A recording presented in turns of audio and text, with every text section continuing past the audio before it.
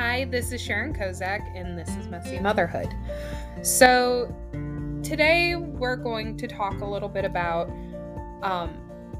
the sermon that our pastor preached today at church.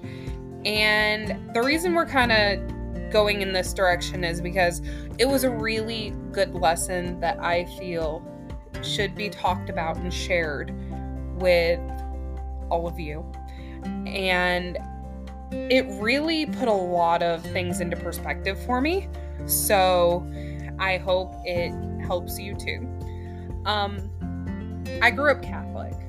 And if any of you have ever grown up Catholic, you know that God was presented to us as a wrathful God, a God who was angry and vengeful, and you have to follow his laws and do everything the right way in order to earn your place in heaven. So I spent probably the first 28 years of my life thinking that I had to do enough good deeds to balance out my bad deeds.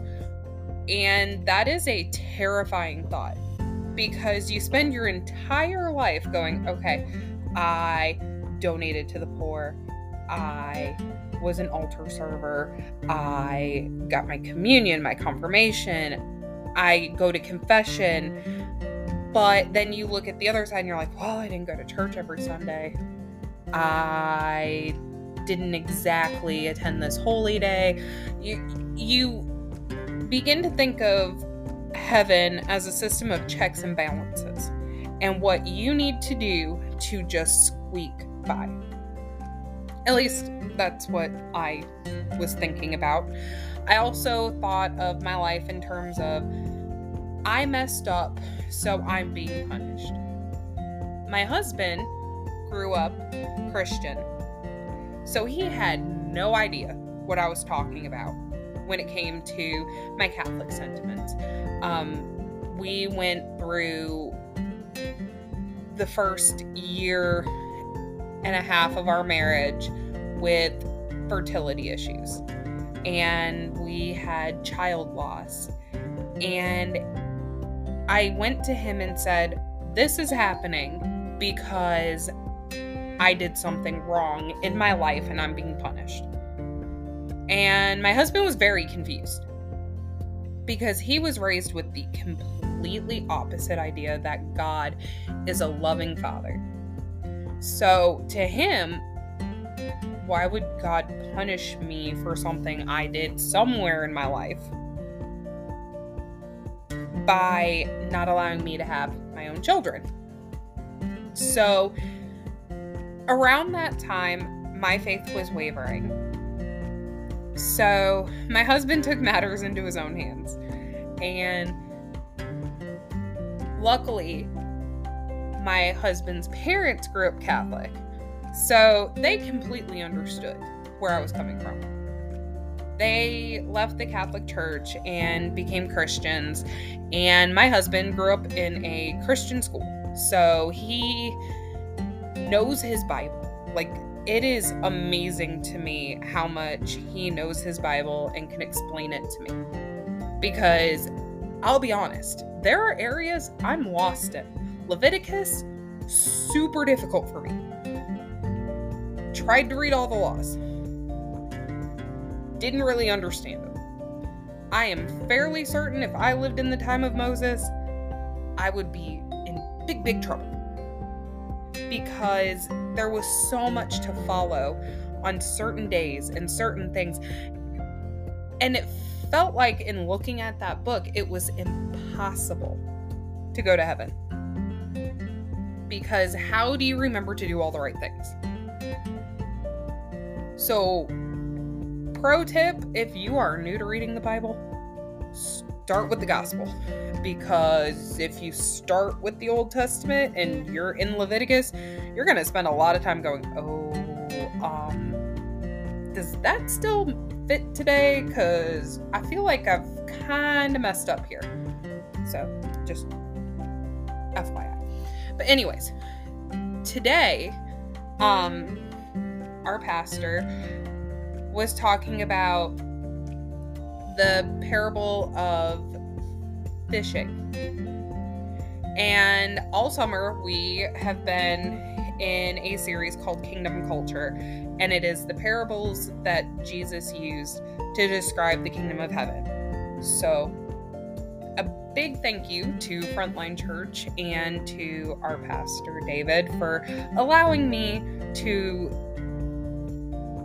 take his nuggets of wisdom and share them with everybody else, because they have been super helpful in my journey as a younger Christian. So today's parable was, as I said, catching fish in a drag net and bringing them to the shore, and the fishermen are sorting the fish, the good and the bad. Now, our pastor tells us that we go from good and bad fish, this parable, and then Jesus talks about hell. So you're there, you're in front of Jesus, and he goes from fishing to, this is what hell is like. And you're just like, how did we get there? I definitely was like, how did we get there? So thankfully, our pastor understood that and went along.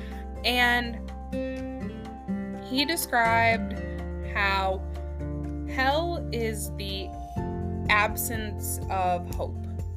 It is the absence of healing. It is a terrible place with pain and the gnashing of teeth, and it is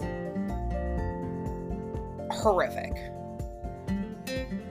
I have been, as I mentioned, as a Catholic, terrified of hell for my entire lifetime. All you hear if you're Catholic is, if you do this, you're going to hell. And in the Catholic world, there's like realms of hell. And like you go to certain realms based on what you did. So definitely something that I grew up being afraid of. But even with how horrible David was describing hell, he posed a great question. Why would a loving, caring God create hell as a punishment?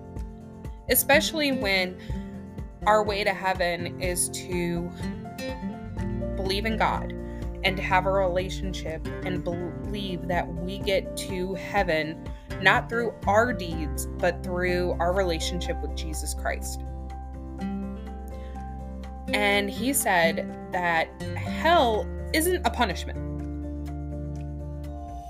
Essentially, God created a place devoid of him, where people who, during their lives, who did not desire a relationship with God, who did not want a world with God, could spend their eternity.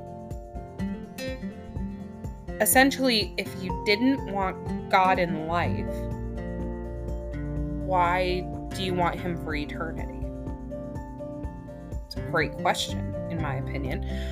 And I was sitting in the audience going, well, I personally can't imagine life without God. So I'm a little more comforted. I'm not saying like I'm better or that I don't sin, because everybody sins. We're not perfect.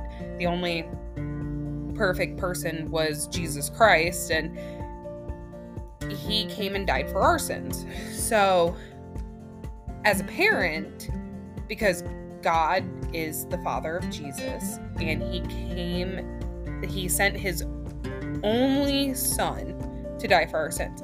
As a parent, I can't imagine being willing to sacrifice one of my children for humanity. I can't imagine from Mary's perspective. She carried Jesus. She raised Jesus. She knew what God was calling him to do and what God was calling her to do. But she was human. She had the same emotions that we do. I can't imagine what that felt like for her. Consequently, I can't imagine what it felt like for Jesus. Like, these people are wanting to kill him for speaking the truth, for speaking God's truth, and he didn't do anything. He was the unblemished lamb. Like, he came for everybody else's sins and did absolutely nothing wrong. So I can't imagine how he was like, okay, I have to do this. I'm willing to do this. I feel like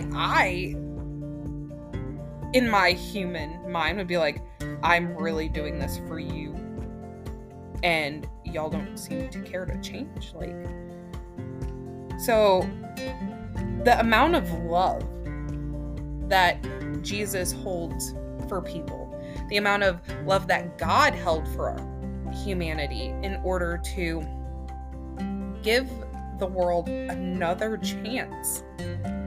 Look through the Old Testament sometime and see all of the chances God has given humans to be in a relationship with him. It is amazing.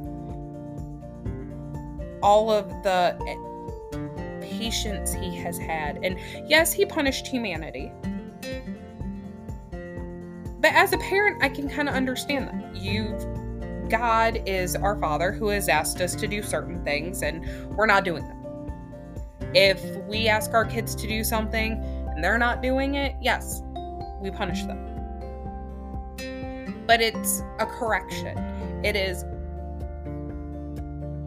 you're supposed to be doing this for your own good kind of correction. And that is what God was doing for us. And he realized that we couldn't do this in our own power because we have free will, and humans are going to sin.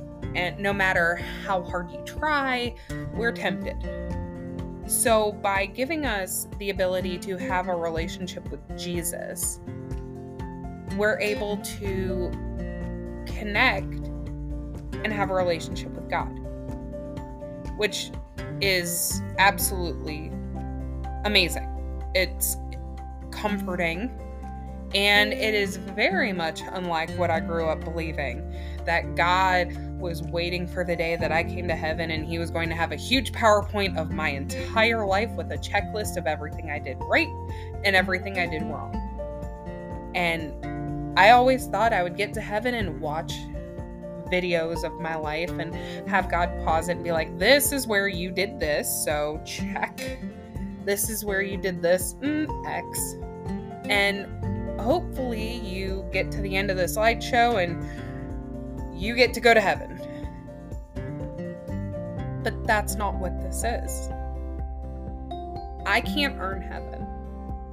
You can't earn heaven. Nobody can earn heaven. We can't do enough good things in our lifetime, ever. But we can have a relationship with Jesus. We can work really hard on being good people and loving God and doing what God calls us to do, which is loving our neighbor as we love ourselves and forgiving others as God forgives us, and understanding that the end goal is eternity. So today I learned a lot of things. One, no one's sin is better than another's. You can't really sit around going, at least I'm not like them, because all sin is the same. A sin is a sin. So there's that. If you ever want to be humbled, just know a sin is a sin. I was very humbled today. We can't earn heaven. Nobody ever can or ever will. And the way to avoid an eternity without God is to live a life searching, working for, and building a relationship with God.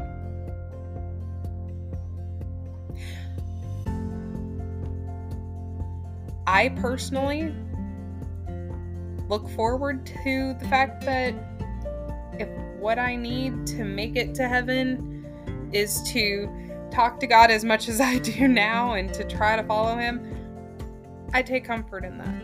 And I hope all of you do too. So, that's it for Messy Motherhood today. I'll see you guys next week.